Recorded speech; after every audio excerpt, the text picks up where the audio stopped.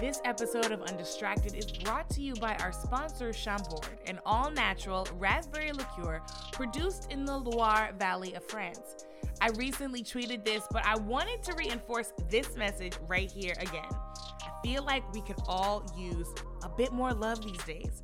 So many of us are trying to just make it through the end of the year. We're almost there, y'all. And if you are on that journey, I see you, and it will not be in vain. I am celebrating each of you, the listeners of Undistracted today. Keep your heads up. And while I have you, I want to say this little toast. Thank you for listening, commenting, and being a part of this community.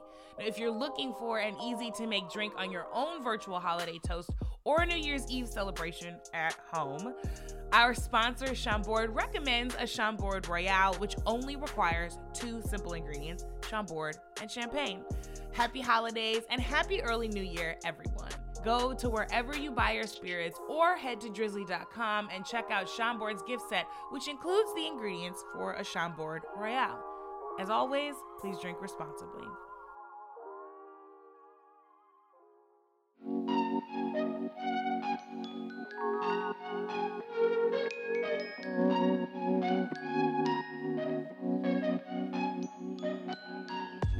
Hey y'all, it's Brittany.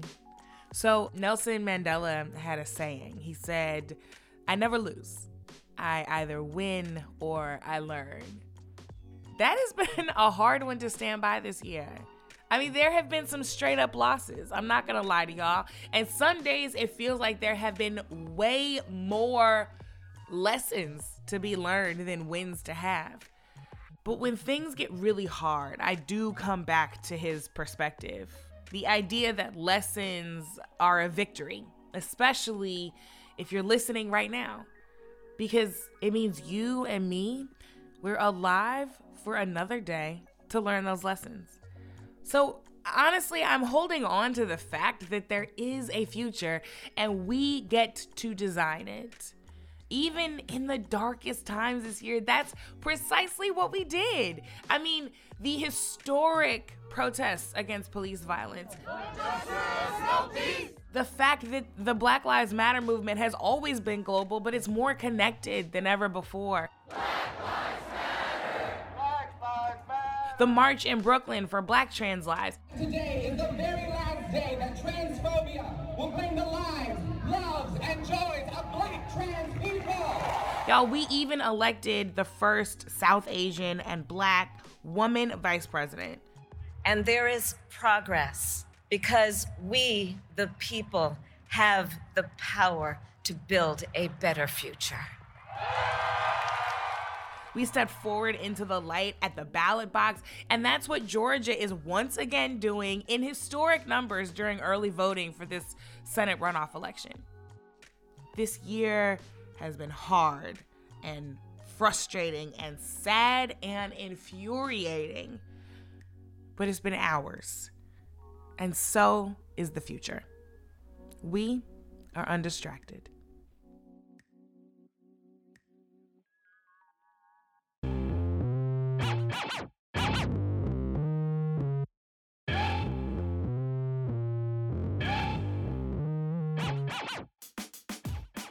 On the show today, Jenna Wortham and Kimberly Drew. I'll be talking to the editors of the new book, Black Futures, about archiving Black culture and what it means to be Black and alive right now and in the future. It's important for us to remember that we might just trust ourselves. Therefore, we might just surprise ourselves. Therefore, we might serve a purpose that is so much greater than we could ever imagine. That's coming up, but first, some life lessons from 2020.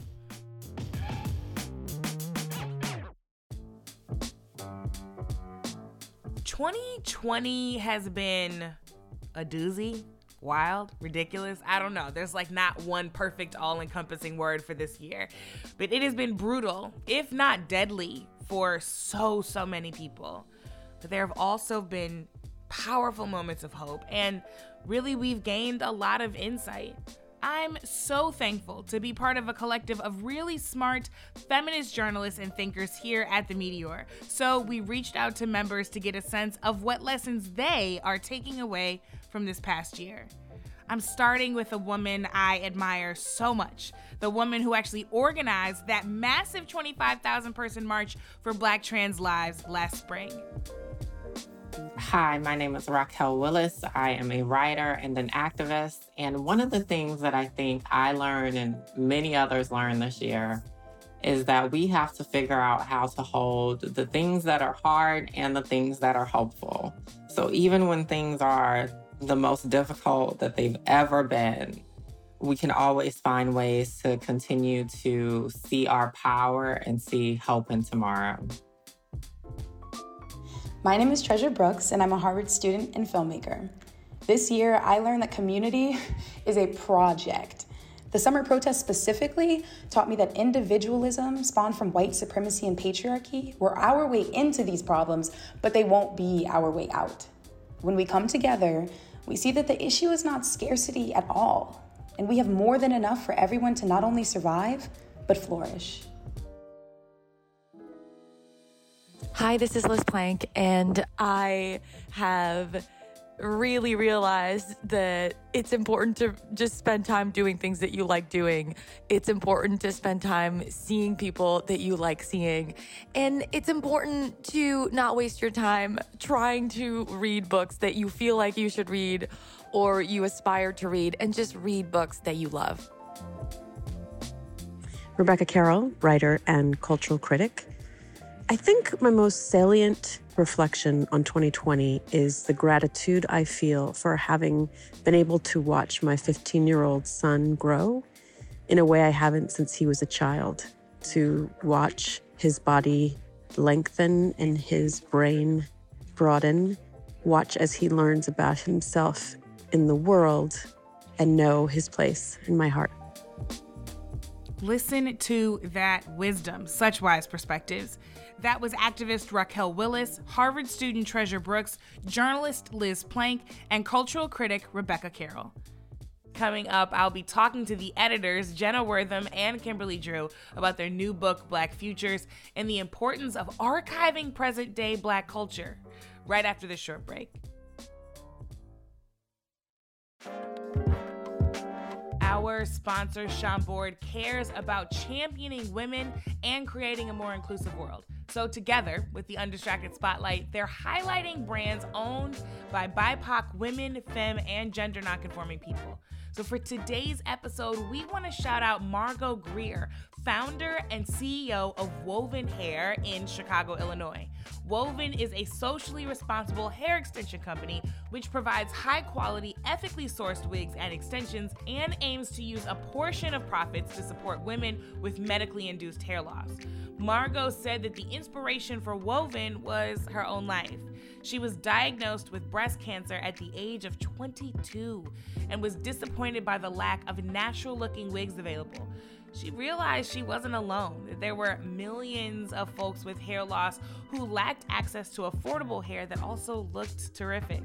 Margot said, quote, "In addition to this, there are also millions of women who are in a never-ending search for a reliable, high-quality source for their hair needs. Woven is here to address those needs."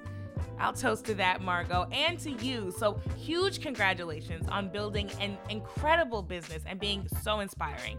Head to wovenhair.com to learn more. Please drink responsibly. Chambord Black Raspberry Liqueur, 16.5 ABV. Brown-Forman, Louisville, Kentucky. Chambord is a registered trademark. Copyright 2020.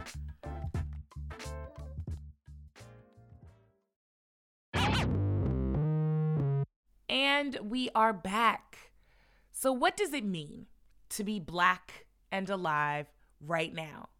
That is the question that New York Times journalist Jenna Wortham and curator Kimberly Drew wanted to explore with their new book, Black Futures. It is a cross-disciplinary collection and gorgeous archive of contemporary Black culture. Really, it's a celebration of Black identity told through an array of photos and interviews, recipes, social media posts, playlists. It's 500 pages, and you will have the most fun getting lost in it. Contributors include artists, activists, athletes, writers, everyone from Sam Irby to Colin Kaepernick to Nicole Hannah-Jones and Solange Knowles.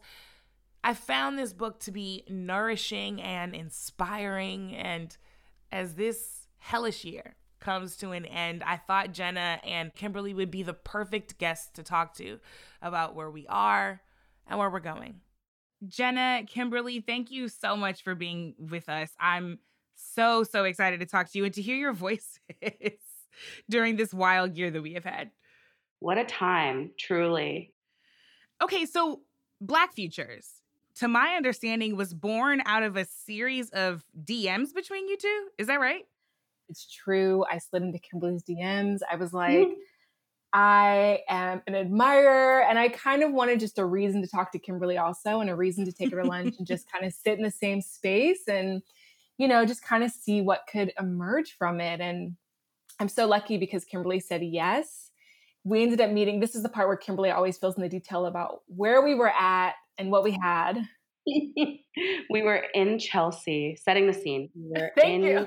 New York's Chelsea neighborhood, sat at a old school style diner across a tiny table, which feels like a thing of the past now. But on my lunch break, Jenna Wortham arrived.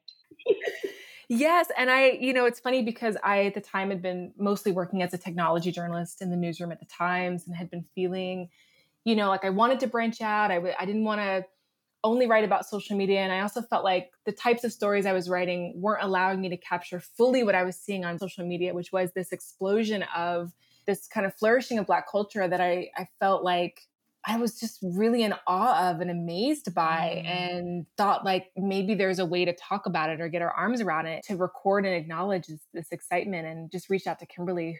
I mean, my initial idea was like, oh, this will be a one-off quick thing. We can pull it together. Maybe it's like a zine or a quick pamphlet or just an essay, a blog post. I don't know. And I'd been a huge admirer of Kimberly's Tumblr on Black contemporary art and thought maybe it could look similar with a little more context. And Kimberly, in the most Kimberly way, was just like fixed me with this steely gaze that those who know Kimberly know very well.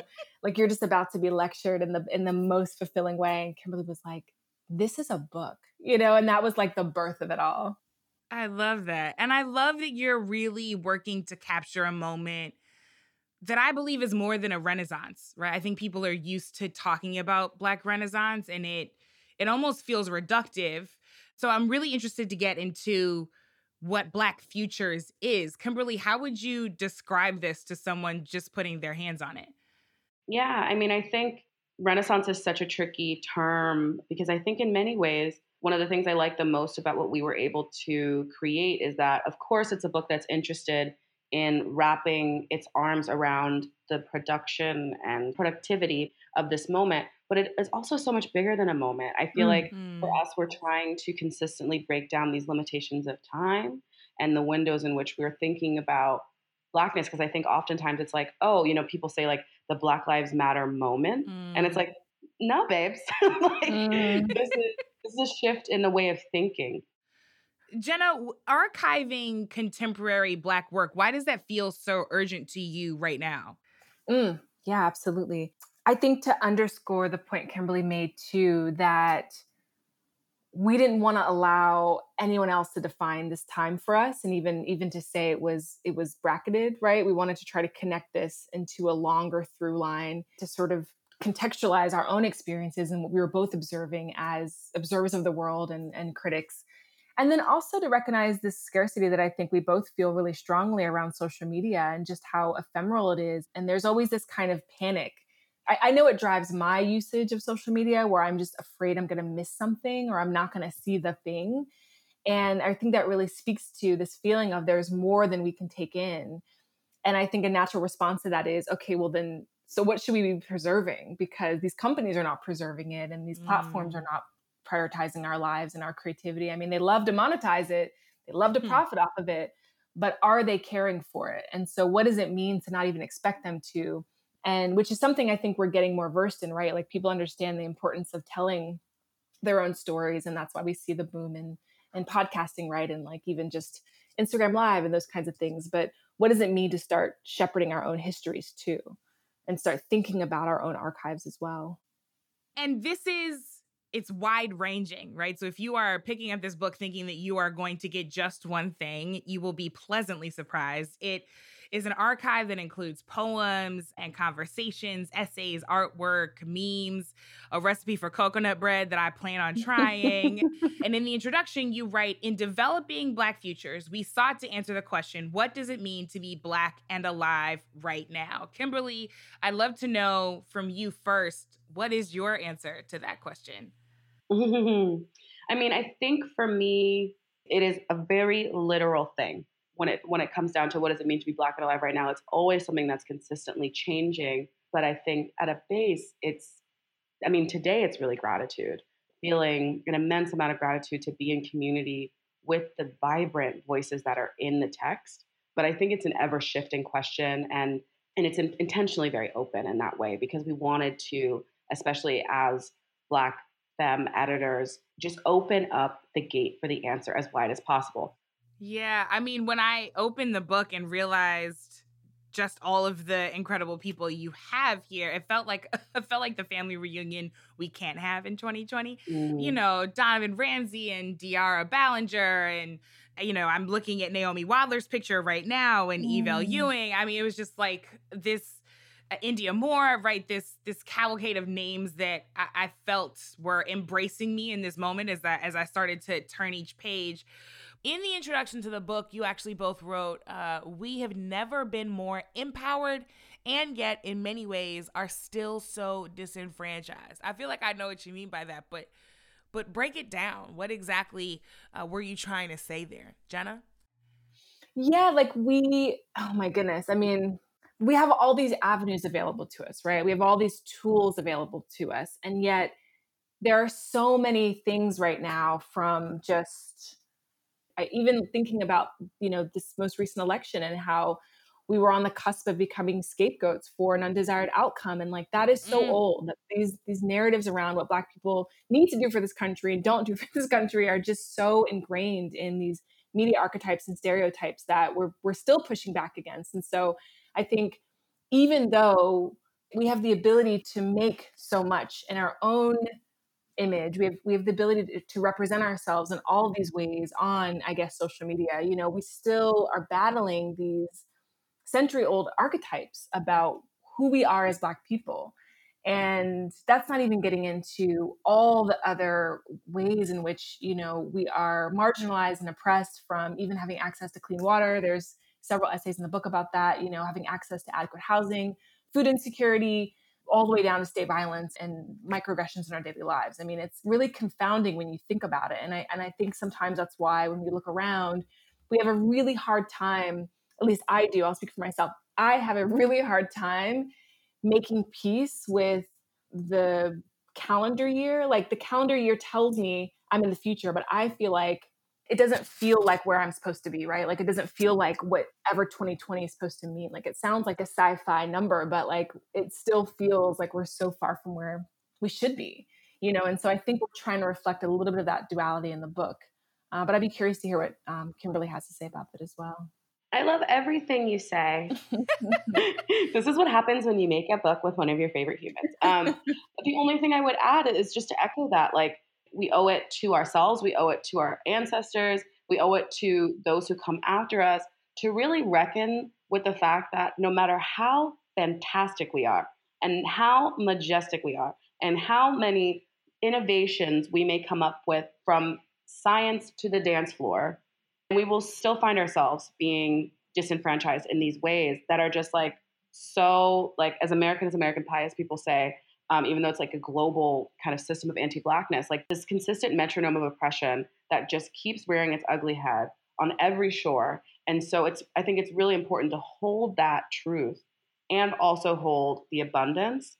You can't have one without the other. And I think sometimes we can fall into the trap of, this is what progress is. And it's no, it is not. But through all of that, we still prevail. That's what we're trying to hint at in the book. Thinking about grief in the same way of thinking about joy, we have to, as Black practitioners, Black historians, appreciators of our own Black asses and our own Black lives, really, just hold all those truths to be valid and worth reckoning with, worth sitting with, and worth challenging. This duality is real.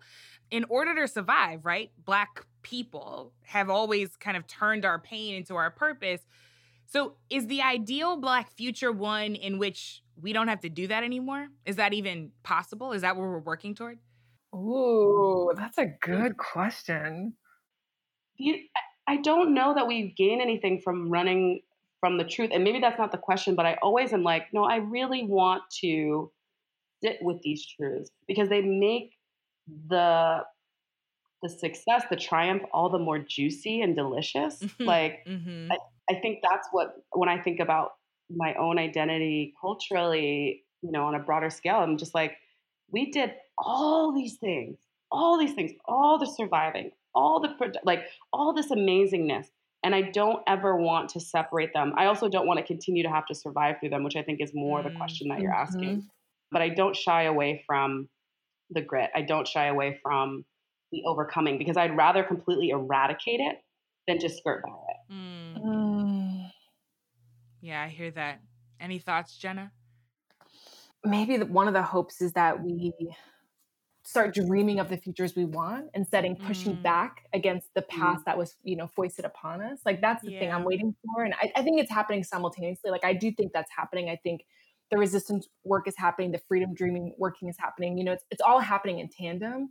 I just think that it's more urgent, or maybe it's taking up more of the narrative or the dialogue to look at all the resistance work, which is so valid and so important. But I'm like really excited for the time when we just get to sleep, right? And we get to rest, and then we get to dream, and then get to build. And when everybody gets to do that, right? And not just kind of folks in the academy or folks who have the access or folks who have the means to take the time to dream. Yes. In the book, you include Alicia Wormsley's There Are Black People in the Future, her multimedia project. And when it came out back in 2018, the text was actually displayed on a billboard in Pittsburgh. There are Black people in the future. And it kind of ridiculously sparked controversy. Kimberly, why do you think people are afraid of those words, those 7 very simple, clear words? Child, I don't know. I mean, I think for me, I was just like, I think so many of us were watching this happen. And anyone who has the pleasure of knowing Alicia is like, who would dare stand in the way of this incredible artist who moves with such beautiful intention and such thoughtfulness? But I think that there's a way, in the same way that people are like calling BLM a terrorist organization, there are multiple reads on these kind of momentums, let's call it, whether that's a phrase like there are Black people in the future or the profoundly beautiful idea of Black Lives Matter. There's a way that we all are entitled to our own response to them as well. But I think for us, even if, the project was limited and censored in many ways, there are so many other more opportunities, and the broader kind of idea lives beyond this physical manifestation, lives beyond this, unique kind of art space within this neighborhood. And it's just as important that it exists there, but it was really beautiful to be able to, inject it into this more permanent volume because it is such a beautiful project. And there are so many ways in which people just don't want to see us survive and thrive and make beautiful things, and that's their prerogative. But we are here to step up and step in to uphold and be like that firm foundation for the idea that Alicia put forward. And so I'm really thankful that we were able to include it in the book. I love that. And one of the things Alicia wrote, or she quoted rather, the writer Florence Okoye saying, Afrofuturism dares to suggest that not only will Black people exist in the future, but that we will be the makers and the shapers of it too. What are you hoping people make and shape from a book like this? I mean, what comes to mind, you're such a good interviewer. These are such good questions. They're making my brain so happy. What's coming up for me is, giving ourselves permission to be our own sources of joy. One thing that has been so apparent as this book has started to make its way out in the world is that it is delighting people and it is surprising people and it is bringing them pleasure in untold ways. And I think it's such a profound reminder that we can author that. Like, we can be our own sources of joy, and we can find joy in books and in these realms and in in these ways that right now it's just in short supply. And this has been a year that's been harder than most, but it's been a lifetime that has just been hard too. And a Black experience has just been hard. And so I think just remembering that we can take those pauses and we can find refuge in our stories and each other is the best reminder. It really is it's making me take a deeper breath than any other part of this process. I love that. Kimberly? I hope that now people understand like those ideas that are percolating, those things that are like starting to make form in our dreams and our imaginations, there's a time for it. Because I think when Jenna and I started this book, we could have never in a million years wished nor imagined that this would be the landscape that would be receiving it. But I feel so proud and so thankful to have it already right now, because I know I need this book, which is such a weird sensation. But to understand that the things that you might be making could serve a need that you can't anticipate just yet. Because I think in general, as so many of us were marginalized in a myriad of ways, we convince ourselves that our work isn't worthy or doesn't need to be made or isn't as good as X, Y, or Z. But I think that it's important for us to remember that we might just trust ourselves. Therefore, we might just surprise ourselves. Therefore, we might serve a purpose that is so much greater than we could ever imagine. Because I just really, like, from that first meeting in that diner in Chelsea, would have never imagined that I'd be sitting next to this beautiful thing that we made. And it is beautiful. And dare I say, I personally believe that it wouldn't have been as beautiful if it hadn't have been Black women, Black femmes, Black queer folks who were central in the writing of this history, the capturing of this archive, the determining of the future. What role do you think the folks who are Black and on additional margins have in determining that future? I mean, I think in general, it's like that beautiful phrase that comes from disability activists, I think in South Africa, that's like, nothing about us without us. Yeah. And so there's no way of imagining the future without thinking about all of the people who might be involved in it. And I will say, like, on a completely separate note, this is like the queerest Black book I think that has existed thus far. And I love that. And I'm thankful for that every day. I love that. On a personal note, 2020 has been wild, to say the least. That's probably the the safest word to use. But as we exit 2020, whatever time means, and we head into a new year, whatever that means, how are you viewing the future? Do you have any visions for it, Jenna? Oh my gosh, it's so day by day. It really is day by day. And I think I'm also allowing, oh my gosh, there's this really great quote. Alexis DeVoe, just incredible author, thinker, dreamer, the most Black futurist person ever. There's this quote that's making around that just says, your next breath is the future. And I'm really living in that space right now. Like, I'm just trying not to get too far ahead of myself because it's overwhelming. And so I'm just for today, that can be the future I'm investing in, which is not the most expansive answer, but it is the realest one I can give right now. And the gift of breath, because everybody is not able. That's right. What about you, Kimberly? You feeling optimistic, determined, ready? Oh man, I don't know if I'm feeling any of those things, but I appreciate the opportunity, just, as that's kind of echoed in Alexis's words, is the opportunity to self-determine how I feel. Because I think what is more frustrating than anything else about 2020 is the presumptions about how we all feel about it. Because I'm just like, I don't know, like, we all have such individual experiences. Like, one of my close friends is working in ER, and like, there's just all these different, like, myriad experiences that we're all having in this cacophonous ass moment. And I'm really looking forward to more opportunity for us to maybe reflect on that. I think especially after an election season, I just get tired of words like we and us. I'm like, who the hell is we? But I think for the next, for this next year that's coming up, I'm really open. I'm open and I'm curious and I'm feeling really feisty more than anything else. Feisty and ready to go. Jenna, Kimberly, thank you so much. Thank you, dear one. Thank you.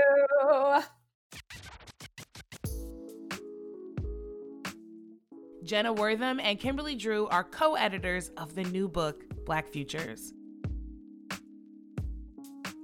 Your next breath is the future.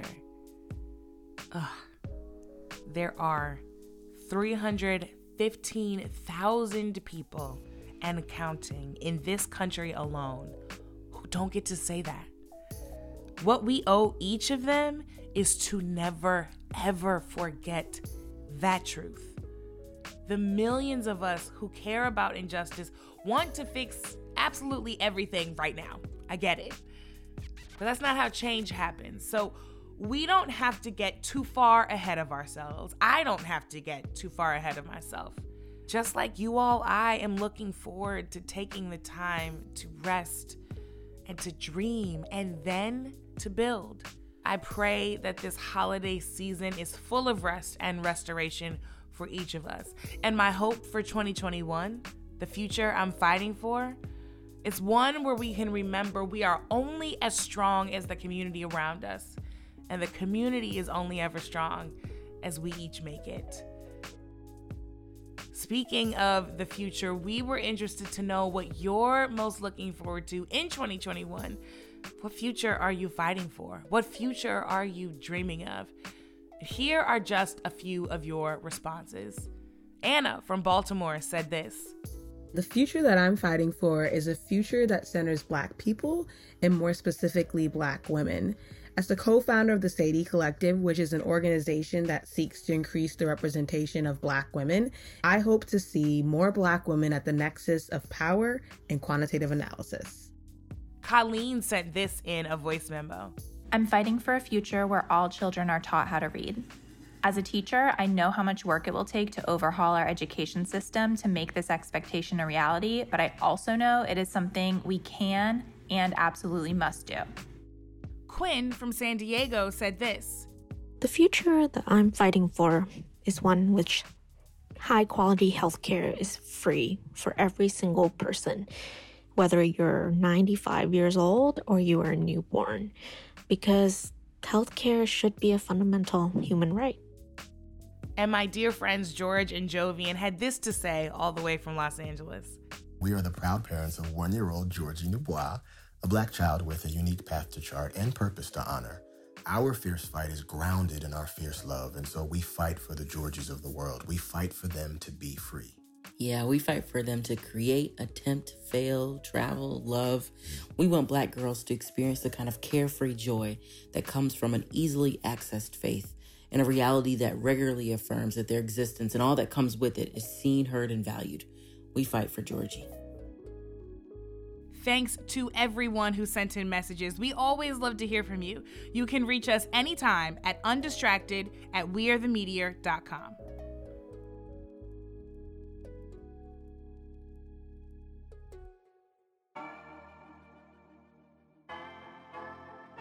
So that's it for today, but never for tomorrow. Undistracted is a production of The Meteor and Pineapple Street Studios. Our lead producer is Rachel Matlow. Our associate producer is Taylor Hosking. Thanks always to Treasure Brooks, Grace Chen, and Hannes Brown. Our executive producers at The Meteor are Cindy Levy and myself, and our executive producers at Pineapple are Jenna Weiss-Berman and Max Linsky. You can follow me at Miss Packyetti on all social media and our team at The Meteor. Subscribe to Undistracted and rate and review us on Spotify, Apple Podcasts, or wherever you check out your favorite podcasts. It's been such a beautiful start with you all. Thank you for listening. Thanks for being. Thanks for doing. Have a safe and I hope joyous holiday season. We'll catch y'all in 2021. Until then, Happy New Year and take good care. I'm Brittany Packnett Cunningham. Let's go get free.